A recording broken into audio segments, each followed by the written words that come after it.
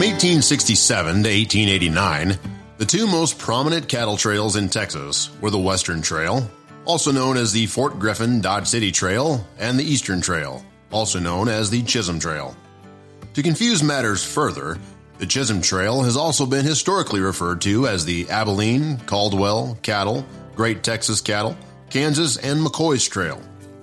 Still, Texas historians acknowledge that the name of these trails do not resonate as loudly within American history or attract as much tourism as Chisholm Trail. To follow the history of the cattle trails, Joseph G. McCoy, a businessman and entrepreneur, is credited with the extension of the trail as far south as Brownsville, Texas, which became known as the Chisholm Trail. The first cattle trail was named after Jesse Chisholm, a Scotch Cherokee fur trader who forged a route from Wichita, Kansas to the North Canadian River. The Chisholm Trail became popularized in American history through songs, stories, mythical tales, radio, television, and movies. To this day, historians and enthusiasts debate various aspects of the Chisholm Trail's history, especially the route and name. Wild West Podcast proudly presents Cattle Trails and the Men Who Founded Them. Stay with us after this episode as Mike and I explore why historians continue to debate the true names of the early trails.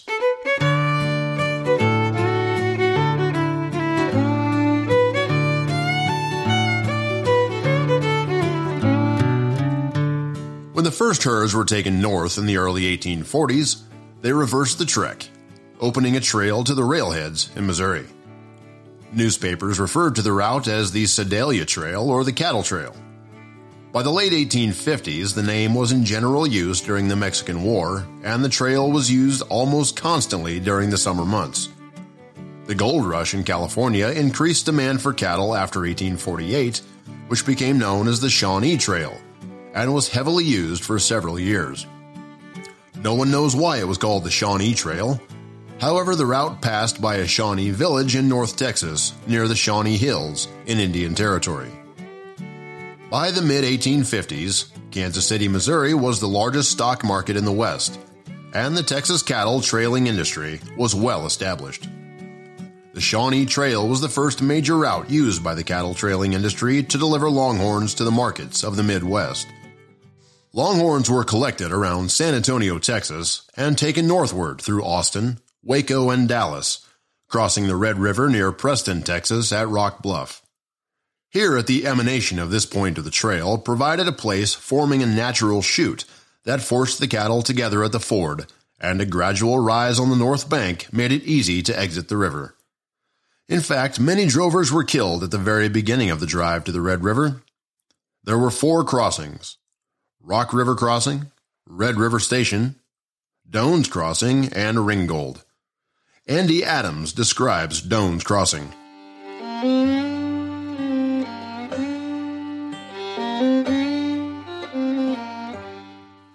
Red River, this boundary river of the northern border of Texas, was a terror to trail drivers. The majestic grandeur of the river was apparent on every hand, with its red bluff banks, the sediment of its red waters marking the timber along its course, while the driftwood, lodged in trees and high on the banks, indicated what might be expected when she became sportive or angry.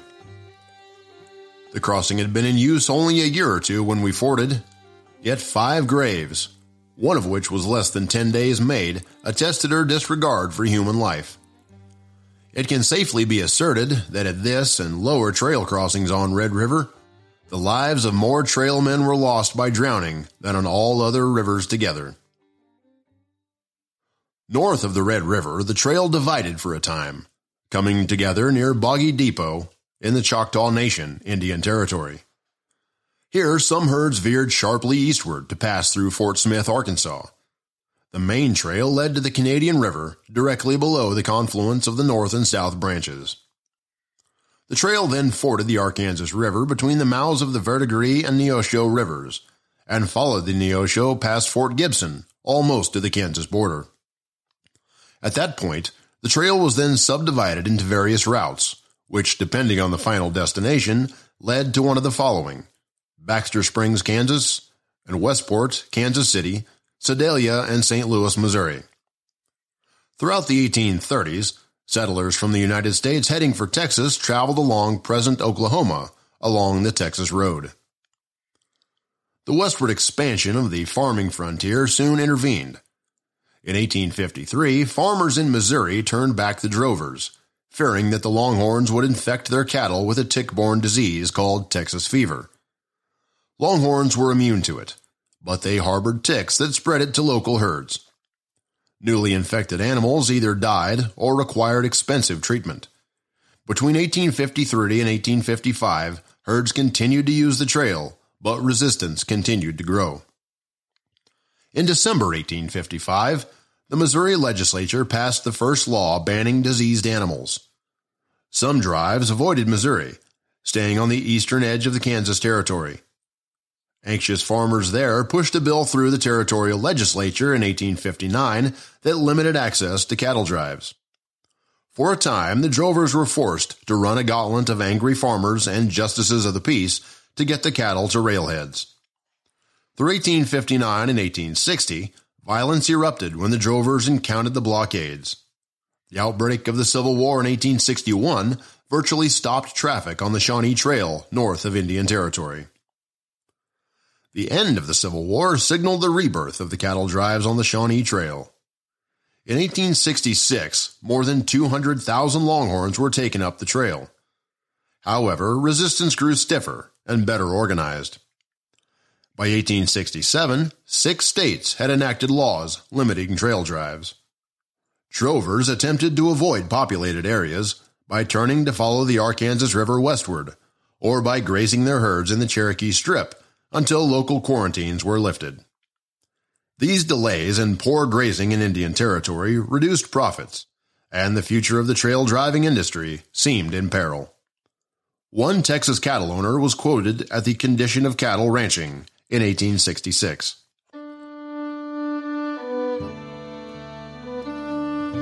Never, perhaps, in the history of Texas was the business of cattle ranching at so low a state as about the close of the year 1866 and during the following year. The cattle-producing portions of Texas were overrun with stock. The ranges were becoming depastured, and as a consequence, the unprotected earth became dried by the hot sun and permanent drought threatened. The cattle stocks would not yield sufficient revenue to pay the expenses of caring for them, branding, marking, etc. Strange as it may seem, it is nevertheless true that within the bounds of that great state, no one came forward to open up an outlet for the millions of her matured cattle. Over the cattle ranching business, a deep gloom settled, crushing to earth the hopes of many whose herds numbered thousands. Such was the state of affairs in Texas at the close of 1866. But it is said that the darkest hour is the one just before the break of day. And so it was in this case. Just how and from whence came that brighter hour, that dawn of day that formed the theme of a future chapter? It was in 1867 when Joseph G. McCoy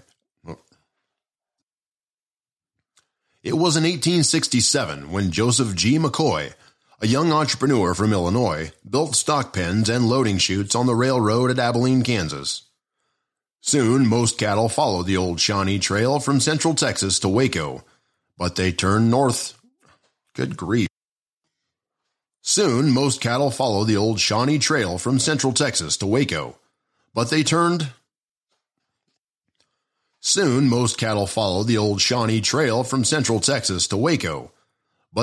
toward Fort Worth, following the Chisholm Trail. Chisholm's name is indelibly linked to the great movement of Longhorns from South Texas to central Kansas. Establishing a cattle terminal along the newly laid railroad line in central Kansas was a perfect solution for Texas cattlemen. Before driving Texas cattle to market in Abilene, Kansas, the trail was used as a wagon freight trail by Jesse Chisholm, J.R. Meade, and other early-day traders and freight haulers. Jesse Chisholm, an Indian trader, guide, and interpreter, was born in the Hiwassee region of Tennessee, probably in 1805 or 1806. His father, Ignatius Chisholm, was of Scottish ancestry and had worked as a merchant and slave trader in Knoxville area in the 1790s. Around 1800, he married a Cherokee woman in the Hiwassee area, with whom he had 3 sons, Jesse was the eldest. Afterward, Ignatius Chisholm separated from Jesse's mother and moved to Arkansas Territory. Jesse Chisholm was taken to Arkansas by his mother with Talentesky's group in 1810. During the late 1820s, he moved to the Cherokee Nation and settled near Fort Gibson in what is now eastern Oklahoma. Chisholm became a trader, and in 1836 married Eliza Edwards, daughter of James Edwards, who ran a trading post in what is now Hughes County, Oklahoma. Chisholm took trade goods west and south into Plains Indian country, learned a dozen or so languages, and was soon in demand as a guide and interpreter. Eventually, he interpreted at treaty councils in Texas, Indian Territory, and Kansas. By 1858, Chisholm ended his trips into Texas and confined his activities to western Oklahoma. During the Civil War, he served the Confederacy as a trader with the Indians, but by 1864, he was an interpreter for Union officers. During the war, Chisholm resided at the site of Wichita, Kansas. Chisholm Creek in the present city is named for him. In 1865, Chisholm and James R. Meade loaded a train of wagons at Fort Leavenworth and established a trading post at Council Grove on the North Canadian, near the site of present Oklahoma City. Many of his Wichita friends followed, and their route later became the Chisholm Trail, which connected Texas ranches with markets on the railroad in Kansas. Chisholm was familiar with the route that ran through Pond Creek, Oklahoma, Caldwell, Clearwater, and Wichita, Kansas, having been reported to be in the territory as early as 1864. So successful was the route that in 1865, J.R. Meade established trading posts at Pond Creek, where the trail crosses the Salt Fork of the Arkansas River and the Ninishka River near Clearwater. Likewise, Jesse Chisholm had located his trading post at Council Grove, just west of present-day Oklahoma City, on what later became known as the Chisholm Trail. The first herd to follow the Chisholm Trail to Abilene belonged to O.W. Wheeler and his partners, who in 1867 bought 2,400 steers in San Antonio. They planned to winter them on the plains, then trail them to California. Instead, at the North Canadian River in Indian Territory, they saw wagon tracks and followed them. The tracks were made by Scott Cherokee Jesse Chisholm, who in 1864 began hauling trade goods to Indian camps about 220 miles south of his post near modern Wichita. At first, the route was merely referred to as the Trail, the Kansas Trail, the Abilene Trail, or McCoy's Trail. Though it was applied only to the trail north of the Red River, Texas cowmen soon gave Chisholm's name to the entire trail from the Rio Grande to central Kansas. The earliest known references to the Chisholm Trail in print were in the Kansas Daily Commonwealth on May 27th and October 11th, 1870. Then on April 28, 1874, the Denison, Texas Daily News mentioned cattle going up the famous Chisholm Trail. Finally, C.H. Rust of San Angelo, Texas, stated in an article written for the book The Trail Drivers of Texas by J. Marvin Hunter that he thought the Chisholm Trail started at San Antonio to Abilene, Kansas, a distance of about 650 miles.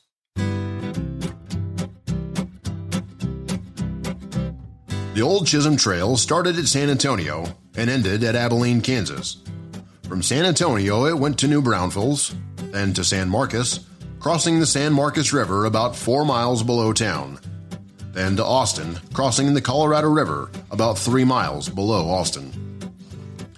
Leaving Austin, the trail wound its way on to the right of Round Rock, thence to the right of Georgetown, to the right of Belton, to Old Fort Graham, crossing the Brazos River to the left of Claiborne, then to Fort Worth, winding its way to the right of Fort Worth, crossing the Trinity River just below town.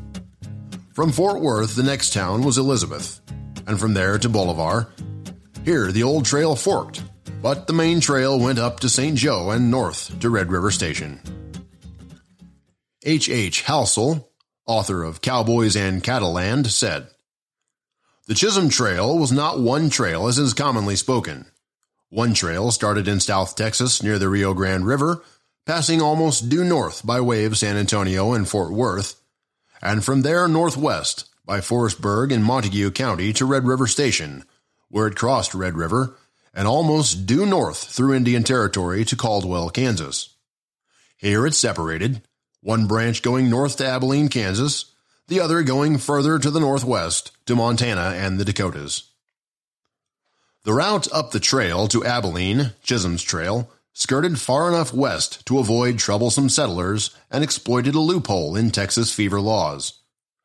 McCoy's vision proved to be a spectacular success. Millions of longhorn cattle poured out of Texas in a few short years. In 1871 alone, about 700,000 cattle reached the Kansas railhead. Abilene was the first of the Kansas railway destinations, but as settlers advanced further west, alternative shipping depots opened in other Kansas cities, such as Ellsworth, Newton, and Wichita. The following is an excerpt by C.H. Rust, providing his existing account of the location of the Chisholm Trail as it appeared in the book, The Trail Drivers of Texas.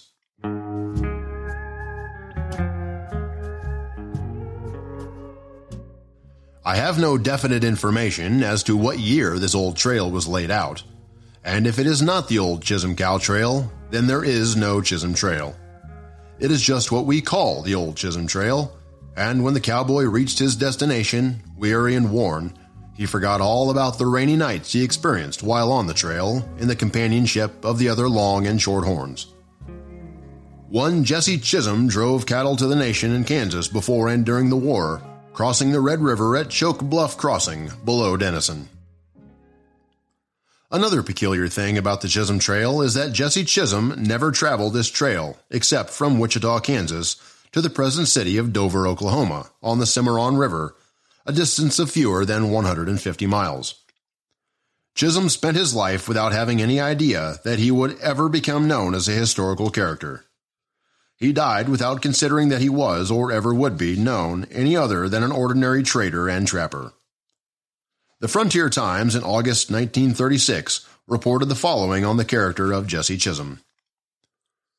Chisholm was a great man. He had the traits of Daniel Boone as a pioneer, Henry Clay as a peacemaker, and Kit Carson as a pathfinder. He was an honest trader and had great influence among the Indians. At one time, he was adopted into almost a dozen Indian tribes in Oklahoma. During his trading trips, he would carry the Indians things they liked, red calico beads and paints, but never took them any whiskey. J.R. Meade organized a trading expedition to the Indian tribes near the Wichita Mountains. Trading with the Indians had been abandoned for 4 years, and this was the first trading expedition to the Southwest after the Civil War. Chisholm started at Wichita and took a southwest course through the towns of Wellington, Caldwell, Pond Creek, Enid, Buffalo Springs, Dover, Kingfisher, Concho, just east of Fort Reno, and on to the Wichita Valley, a distance of 220 miles. When the advancing frontier and barbed wire closed, the Chisholm...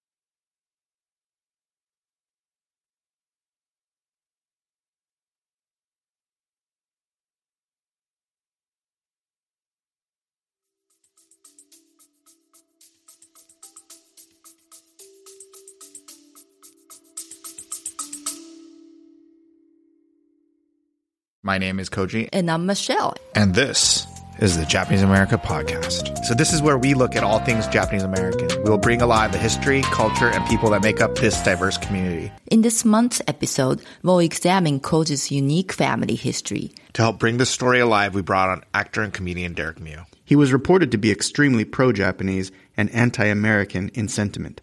Her husband was taken into custody by the military authorities under a warrant authorized by the Secretary of War. Who was his enemy of the United States? He was my grandfather on my dad's side. To hear more stories about Japanese America, you can listen to this podcast anywhere you normally download your podcast.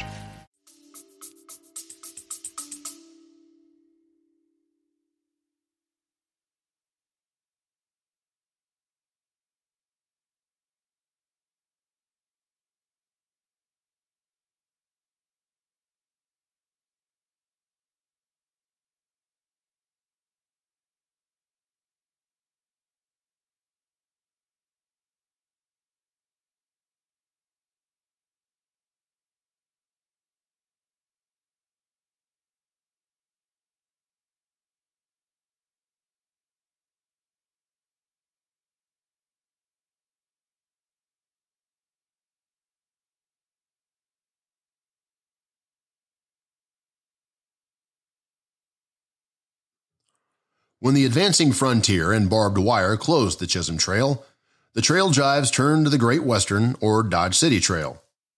In Texas, there was no single route to the destination points in central Kansas. Still, the various starting points and tributary routes typically entered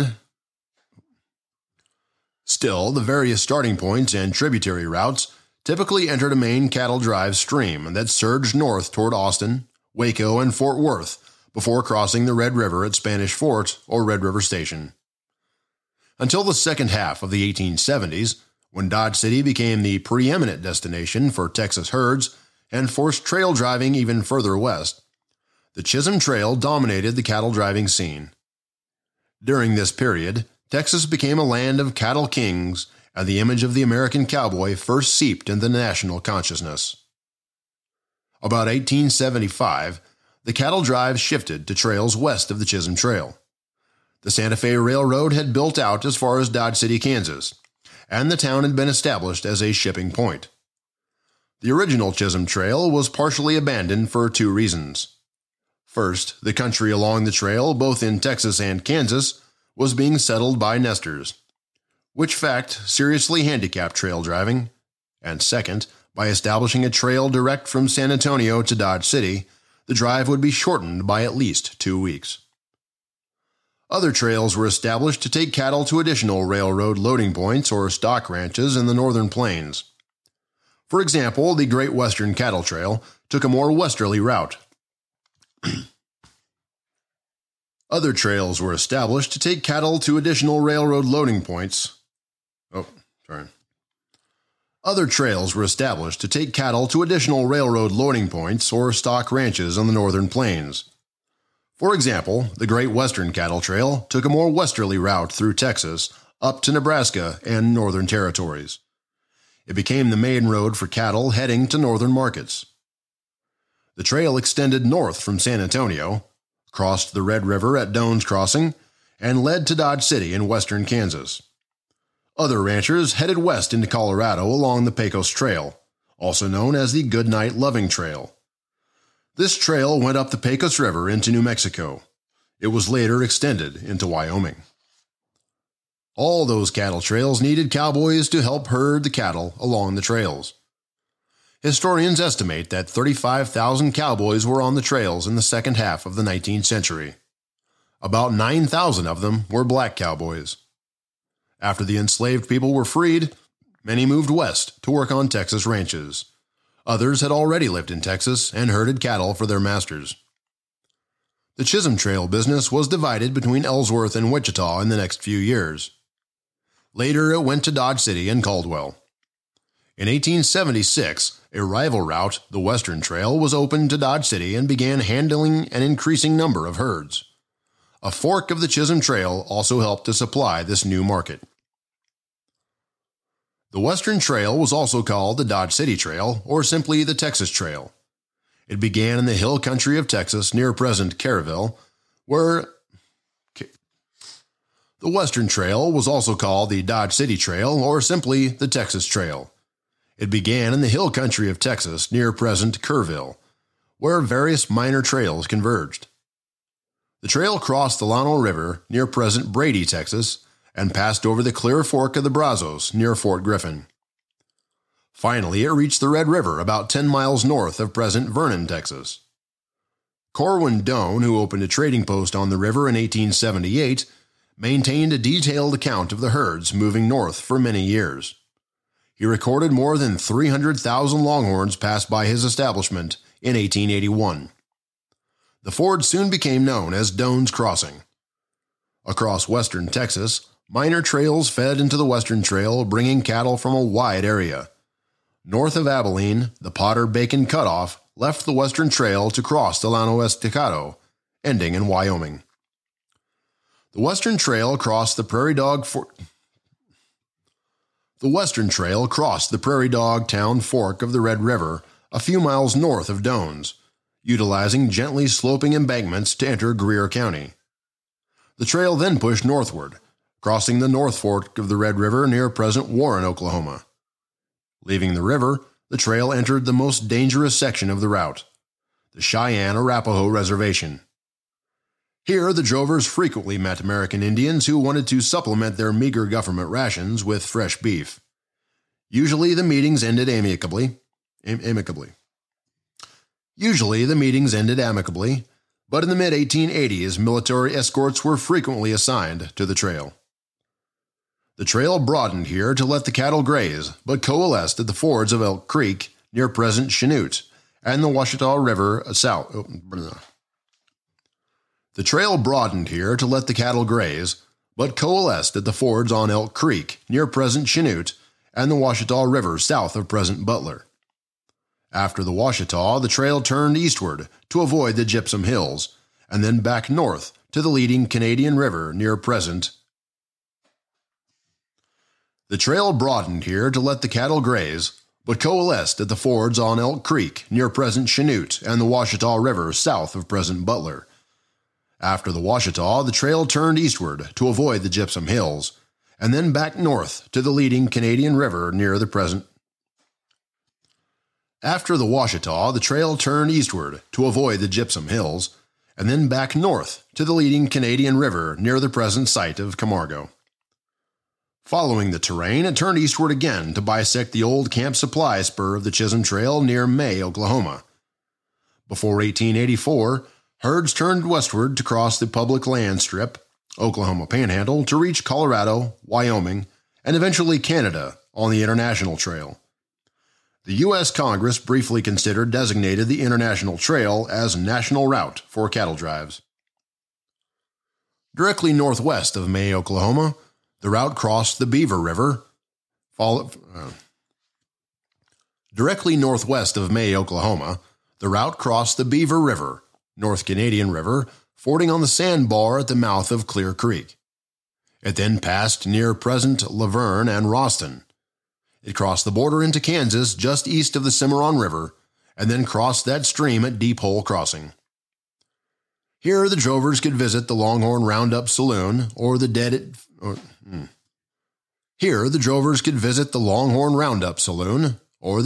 Saloon. Finally, the trail veered slightly eastward from the Cimarron to cross the Arkansas River at Dodge City.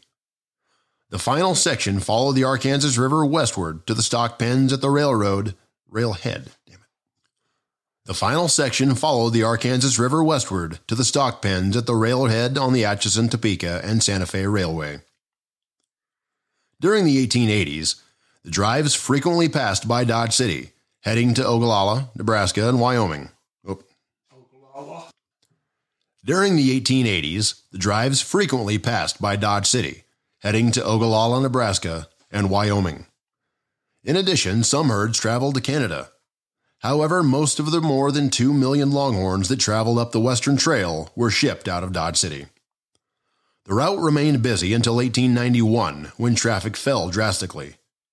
In 1894, John Blocker drove his herd from West Texas to South Dakota on the Western Trail, its last recorded use. By 1886, the overland cattle trade was entering its final phase. The railroads were building their lines down into Texas, and driving the cattle long distances to market was no longer necessary. However, some cattlemen continued the drives up until about 1891 because driving cattle to the market was cheaper than shipping them by rail. Another reason for discontinuing the drives was the opposition of the northern cattlemen and farmers. They felt that the cattle from the south were competing with their markets. They also claimed that the Texas cattle were carriers of a disease called Texas fever, and they did not want their cattle infected. As a result, many states passed quarantine laws against Texas cattle. The homesteaders living near the cattle trails complained also that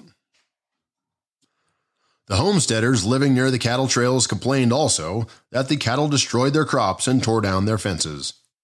By the turn of the 20th century, the cattle driving industry was no more. Brad, it is interesting to note how many times historians have long debated the true naming of the early cattle trails, especially the Chisholm Trail. Why do you suppose this is important to historical accuracy? Well, you know me, Mike. I'm I admit to being a stickler for both historical accuracy, but also historical context. And those two things are not always exactly the same. In answer to this specific question, I guess what I'd have to say might come off as a little bit controversial, I suppose. But at the end of the day, I think it comes down to everybody wants to be right. And beyond that, one historian or one writer is really just trying to be more right than another guy. When you get to historical context, I guess it was less important to the drovers at the time what they were calling the trail than it is to us. We just like to have something specific to write about. Really, when it gets down to the Chisholm Trail, sure, it showed up in print years after it was already being well established and used by many drovers going north, and it became a simple way to describe a major route of exporting cattle from Texas to the north. Then you've got beyond that, is it the Western Trail or the Great Western Cattle Trail? That seems to be the newest issue among cattle trail historians, and it's of late it almost seems to have gotten very pointed, if not heated, between the two camps. In my readings of everything, and again, I live literally right in the middle of the trail itself, which through that part kind of follows Highway 283 up north into Dodge City. There is, in fact, a marker at the end of my road, one of a very series of markers marking the cattle trail all the way down into Texas. And those markers, which are kind of those small white pillars, they read GR for Great Western Cattle Trail. Technically speaking, I would suppose it was the Western Trail, meaning that it was the western branch of the Chisholm Trail, or a trail further to the west of the Chisholm Trail, hence Western Trail, but it was also a great trail. I think great in historical context was more of an adjective than it was a proper name. It was a great trail. More cattle traveled down that route, or rather up that route, than anything in the past. So it was wide, it was expansive, it was long, and economically great. So if you want to call it the Western Trail, it was. If you want to call it the Great Western Cattle Trail, it was. And either way, the cattle wound up where they were supposed to be. Brad, you mentioned the idea that living in an area where all this history, cowboy history, the trail history, Western history, is a part of where we live currently in Dodge City. What I was most impressed with is when I visit your ranch out there, the big white sign that says Western Trail there. Can you tell us a little bit about that stopping point on your close to your land there, about what occurred at that stopping point where that sign is currently? Well, Mike, the sign there just at the end of my road, just right off of east of Highway 283 as it runs into Dodge City, I'd say that is just one of several markers all the way down into Texas. I don't know how far they have gotten into Texas or even how far north they are. I believe there are some as far north as Nebraska as well, if not further. So that's just, for my part, it's a great spot.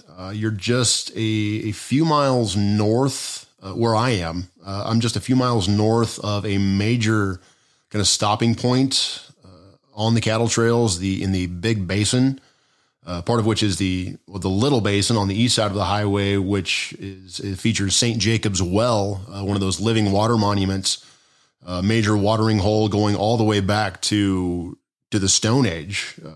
Really, it has never gone dry in recorded human history. So that was a major stopping point. Just maybe a quarter mile south of my front porch was a small sort of trading post road ranch that was actually owned by the father-in-law of Hamilton Bell, the grand old man of the Southwest, a legend of Dodge City as well. So, and even beyond that, when my great-grandfather first bought part of the land just to the west of my place, he'd had to move and actually haul in a great amount of soil from other spots on his land just to where he could get enough soil there to actually farm because of all the cattle that had beaten down that topsoil into basically pure cement, and you couldn't farm it. So he had to do a lot of dirt work just to be able to farm his new land. That's it for now. Remember to check out our Wild West Podcast shows on iTunes Podcast or wildwestpodcast.buzzsprout.com.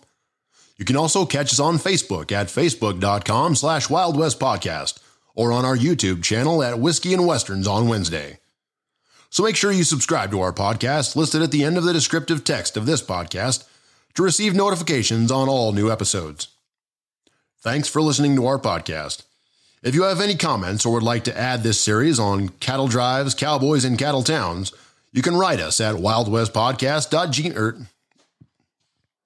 If you have any questions or would like to add to this series on cattle drives, cowboys, and cattle towns, you can write us at wildwestpodcast@gmail.com, and we will share your thoughts as they apply to future episodes.